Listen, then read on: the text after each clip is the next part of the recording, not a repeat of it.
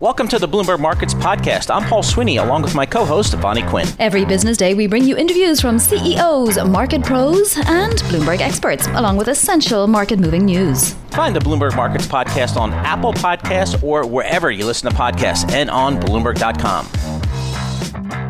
I'm looking at Bitcoin here, looking at the chart here. We haven't talked Bitcoin in a while. I'm looking at the chart, and it hit a low for this year back around mid-March, just under $5,000. Look at it today. It is more than doubled to over $11,000. So Bitcoin just really just rallying here once again.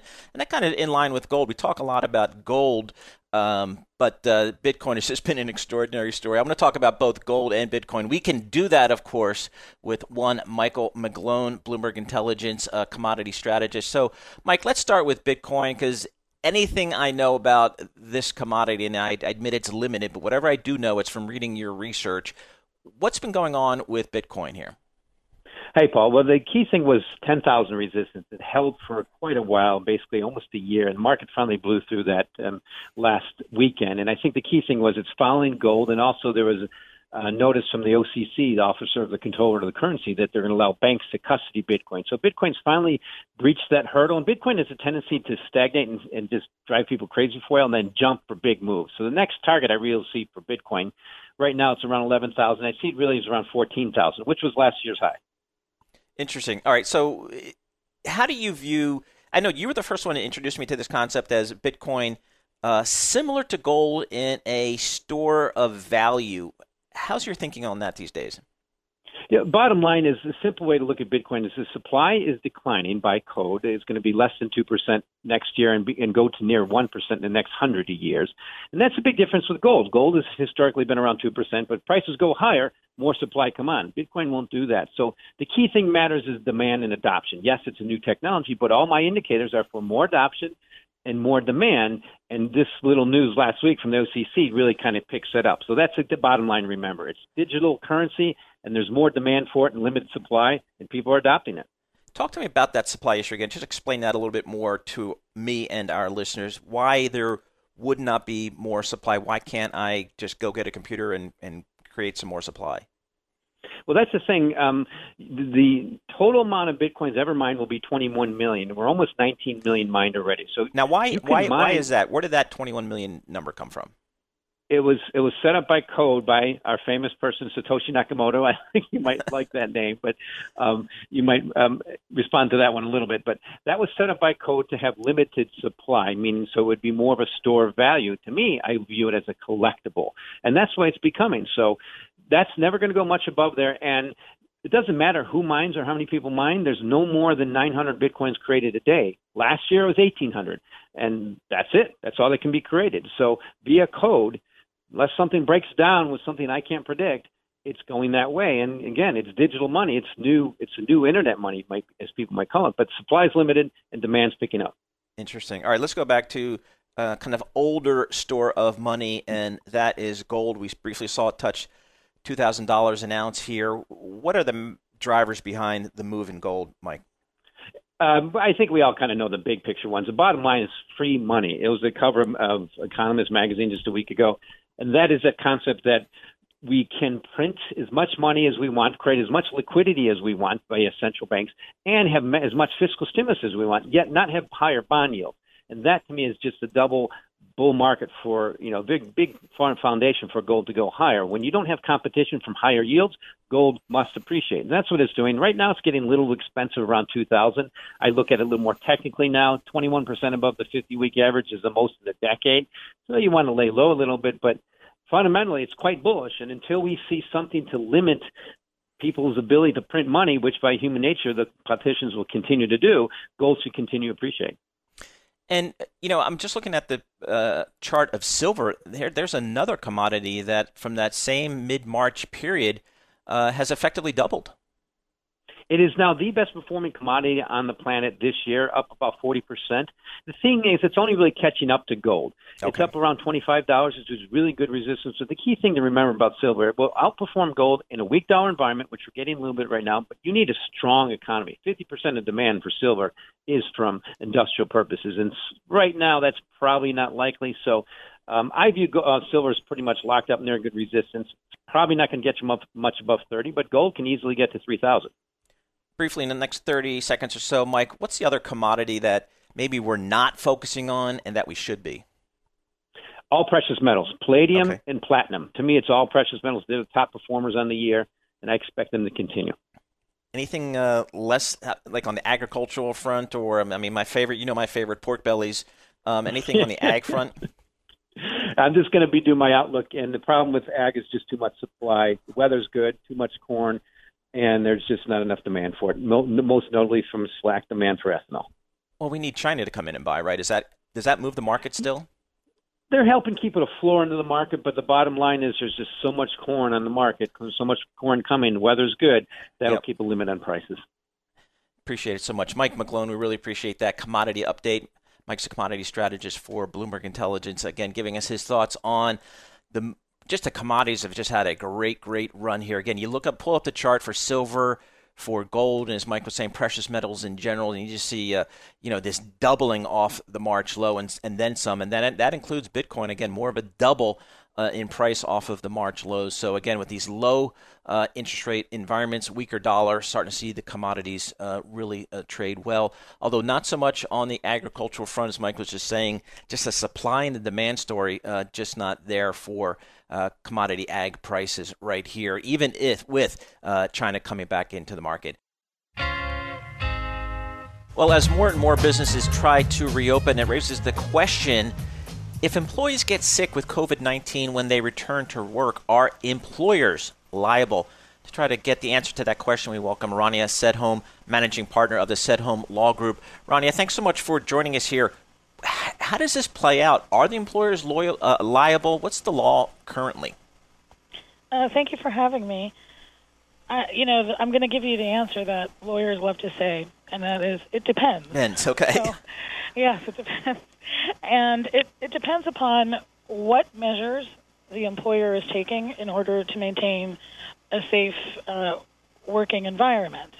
And as you know, it depends on which state you're in. The governors are providing employers with what they perceive as best practices. So let's take in New York, for example. One thing that Governor Cuomo tells us to do is take everybody's temperature every day, record it. If someone has a fever of 102 degrees or Fahrenheit or higher, send them home, make them take the COVID-19 test, have them self-quarantine. If they test positive, they test negative, they can come back to work. And then you're supposed to ask a series of questions related to travel and interacting with individuals in general who may have exposure to the virus. It also includes making workplaces sanitary and maintaining social distance while working. And all of that is fine. The employer can only do so much. If I provide my employees with a questionnaire and they answer truthfully, that's fine. But I don't know if they're going to answer truthfully because I don't know what they're doing when they go home. I don't know what they're doing over the weekend. And I think it's there where the employer will not be liable due to someone else's fib. Yeah, so it seems to me almost impossible for an employer to be held liable, assuming they do the basic requirements, because you just don't know. You can't prove where I would think a person got the virus. That is exactly correct. And some people that I know personally have told me that they did test positive for the virus and they were effectively home most of this entire time since March. Yep. Mid-March, at least in New York City. They're all in New York City. And they stayed home, and somehow they did catch the virus. So you're right. It is impossible, and we're all still waiting for this. I guess it's the fourth stimulus now for COVID-19 from the government, but part of what everyone is discussing is a waiver of liability for employers, because there's a tug of war right now between coming back to work and refusing to come back to work, and some employers, it's really impossible for them to function with a 100% workforce working remotely. So do you think that virus relief proposal, where there is some liability protection for businesses and schools, is that a reasonable thing to have in federal legislation, or can the courts kind of take care of it on its own? It's to me, it's 6 of one, half dozen dozen of another. A law is only as good as the individuals who follow it. So, again, I think asking questions seems reasonable on the surface, but everybody knows their employees, and they know who is going to give them a straight answer and who is not, and it's impossible to police it. I think as long as the employer is taking some kind of reasonable measure in terms of social distancing, cleanliness, things of that nature, then the employer should not be held liable. But if you walk into your office and there are 100 people in an open architecture environment with not even cubicles and no division and no space, that's a completely different issue. Do we have any precedent from a legal perspective about, employer liability for just having a clean workplace, or one that's conducive to health, or one that certainly is not conducive to spreading disease, generally speaking? I'm not an expert in this area, but we do have OSHA laws, occupational safety and health, and there's both federal and state legislation. It normally is looked at from the perspective of manual labor, making sure individuals, for example, who are on a construction site have proper attire. So if, God forbid, something falls on their foot, they have steel-toe shoes and they won't lose a toe. But those OSHA laws do extend in general to health and safety. And so those laws have not changed. They're still in place. If anything, the CDC and the EEOC have joined on the OSHA bandwagon, and now we have specific COVID-19 guidelines. Do business, I wonder, it's just the liability, the uncertainty of the liability, I wonder if that'll, maybe prod certain employers to say, you know what, you can work from home. Have you heard any of that type of concern coming from employers? And until there is a vaccine, I'm not sure I want the liability of people coming back into my office. Yes, I have several clients, and we've had that exact conversation. And, the advice there is really simple.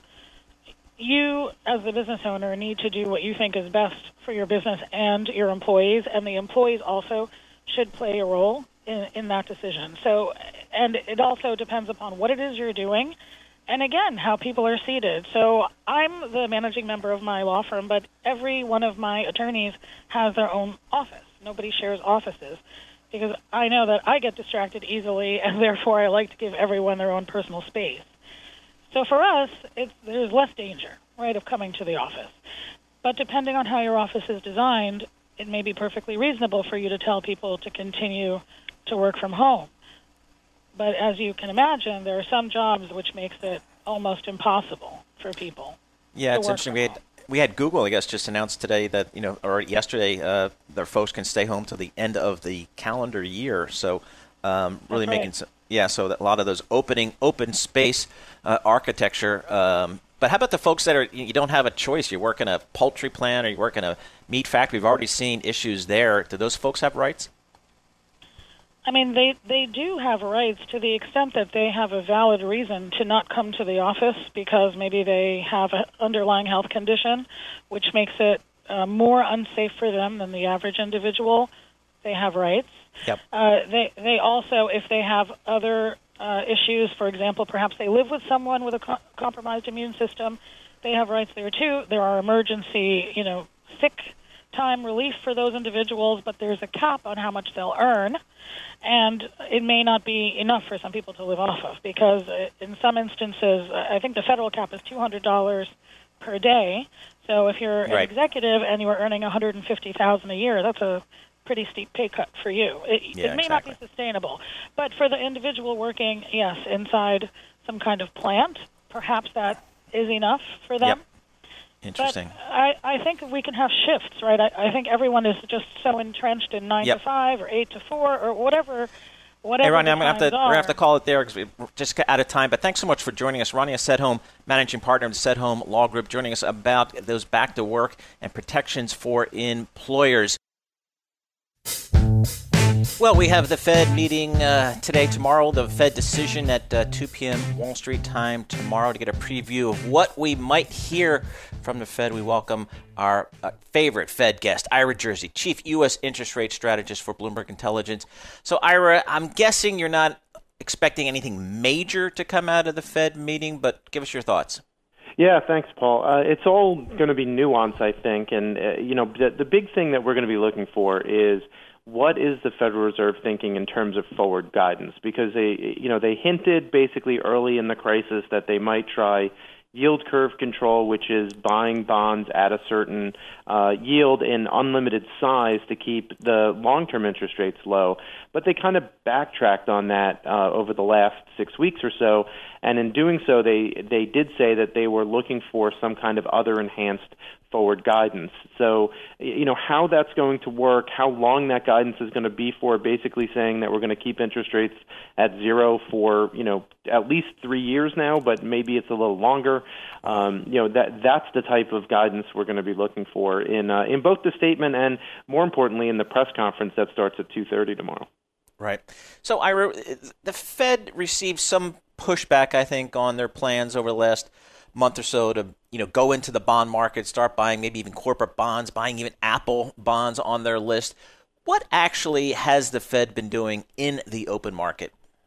Yeah, so they have been buying corporate bonds, but in very small size. I mean, relative to the size of the market, as well as how much is being issued in new issuance. But basically, they're doing it just to fulfill a promise that they made when the CARES Act was first passed, and Congress basically gave them the ability to do that with some money from the Treasury Department and taxpayer money in the event that they take any losses. But they're still buying a lot of Treasury bonds and agency mortgage debt, and that is likely to continue, especially given the size of the deficit and a little bit of worry that the Fed has. I think that the bond market might seize up at different times, especially if especially in periods when they're issuing so much debt. So, we're talking about having a $4.5 trillion deficit for fiscal year 2020, which ends at the end of September. And additional stimulus is only going to push out how big deficits are going to be into 2021. So I think that the Fed is worried about market liquidity, and they'll continue to buy corporate bonds. And that means that, their balance sheet is just going to keep expanding, at least for the time being. Do you expect tomorrow in his prepared remarks and/or in the Q&A for Fed Chairman Powell to opine that more fiscal stimulus is needed? What is his role been in his commentary on that front? Yeah, so I think he will mention that. I mean, he hinted at it in the past. Actually, at the June meeting, he basically said that he didn't come out and say it directly that there's a limit to monetary policy, because I think that they're scared that how the markets might react and how the economic actors might react if the Fed says that they don't have much more that they can do. But in reality, with the exception of increasing sizes, there's not a whole lot more that the Federal Reserve can do. So he will nod and say that more fiscal stimulus is needed. This is unprecedented times. The economy is still fragile. You've seen an uptick now in uninsurance claims over the last couple of weeks. So I think that he'll point to some economic indicators to suggest that there should be additional stimulus. And then, of course, a reporter will ask him, what should that stimulus include? And he'll just say, that's not up to me to decide. That's up to Congress. But it should be broad and help all the economic actors across the economy. Right. What do you expect, Ira, in terms of what else the Fed can do? I mean, it seems like as you look back on these past 5-6 months, the Fed was early, the Fed was active, the Fed was, I think, transparent. The Fed generally gets good remarks, I think, from most market participants. Is it steady as she goes right here, and kind of the balance point is going to be fiscal stimulus? Yeah, so I think for the Fed, it's more, right sizing the tools that they currently have. So in the event, for example, that there is another significant downturn in the economy and that it becomes more difficult, for example, for credit to flow through, changing things like the Main Street program perhaps and doing some tweaks into who's eligible to that. They've done a little bit of that. Certainly helping the municipal bond market and municipalities fund themselves given the lack of tax revenue is something else that I think can be tweaked a little bit here and there. But there's but it's probably more about the size that they might need to do in the future as opposed to creating a lot of new programs. Any surprises you're expecting in the Q&A tomorrow? What would surprise you? I think what would surprise me is if they did announce some type of yield curve control or really enhanced forward guidance that was beyond the 2022 timeframe that they're currently talking about, that would certainly be a surprise to the market. What would the market reaction be? Well, with 10-year yields at 58 basis points, it maybe goes back to the lows at 54, 50 basis points perhaps, but I don't see a significant market reaction even if they were to enhance that guidance tomorrow. Ira, thanks so much, as always. Ira Jersey, Chief U.S. Interest Rate Strategist for Bloomberg Intelligence. We'll be watching the Fed today and tomorrow. Again, statement at 2 p.m. Wall Street time tomorrow. And as Ira mentioned, the press conference with Fed Chairman Powell, 2:30 p.m. Wall Street time tomorrow. Bloomberg will be covering that. Clearly, we'll bring that all the important information coming from that meeting, as we always do. Well, we had some numbers out of McDonald's. Really weak same-store sales. That stock trading off today. We've got Starbucks tomorrow. Good opportunity to get a sense of how restaurants are dealing in this pandemic right here as we enter into the 5th or 6th month here. So the way to really get close to the restaurant business, we're pleased to be able to chat with Michael Halen. He covers restaurants for Bloomberg Intelligence. He's a senior analyst there. Mike, let's start with Mickey D's. What was your takeaway from the numbers today? Mickey D's kind of underperformed a little bit early on in the pandemic. I think part of that was the fact that they've halted their all-day breakfast to kind of help improve franchisee margins and throughput at the drive-thru during lunch and dinner times. But they've been able to increase their same-store sales in July. They outperformed the QSR competitors of theirs in May and June, which we knew were going to be weak anyway. So it looks like when it comes to sales, they're back in a mode of kind of taking market share again here in the U.S., which we've been kind of accustomed to over the last 3 years.